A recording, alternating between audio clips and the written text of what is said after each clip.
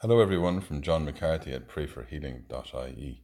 Mother of nine Nola Drum from Sydney always prayed for priestly vocations.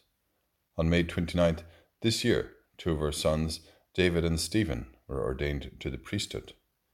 Their sister Rosie is a religious sister. Friends call them the Holy Trinity. Today's Gospel is from Matthew. We hear Jesus' instructions to his disciples.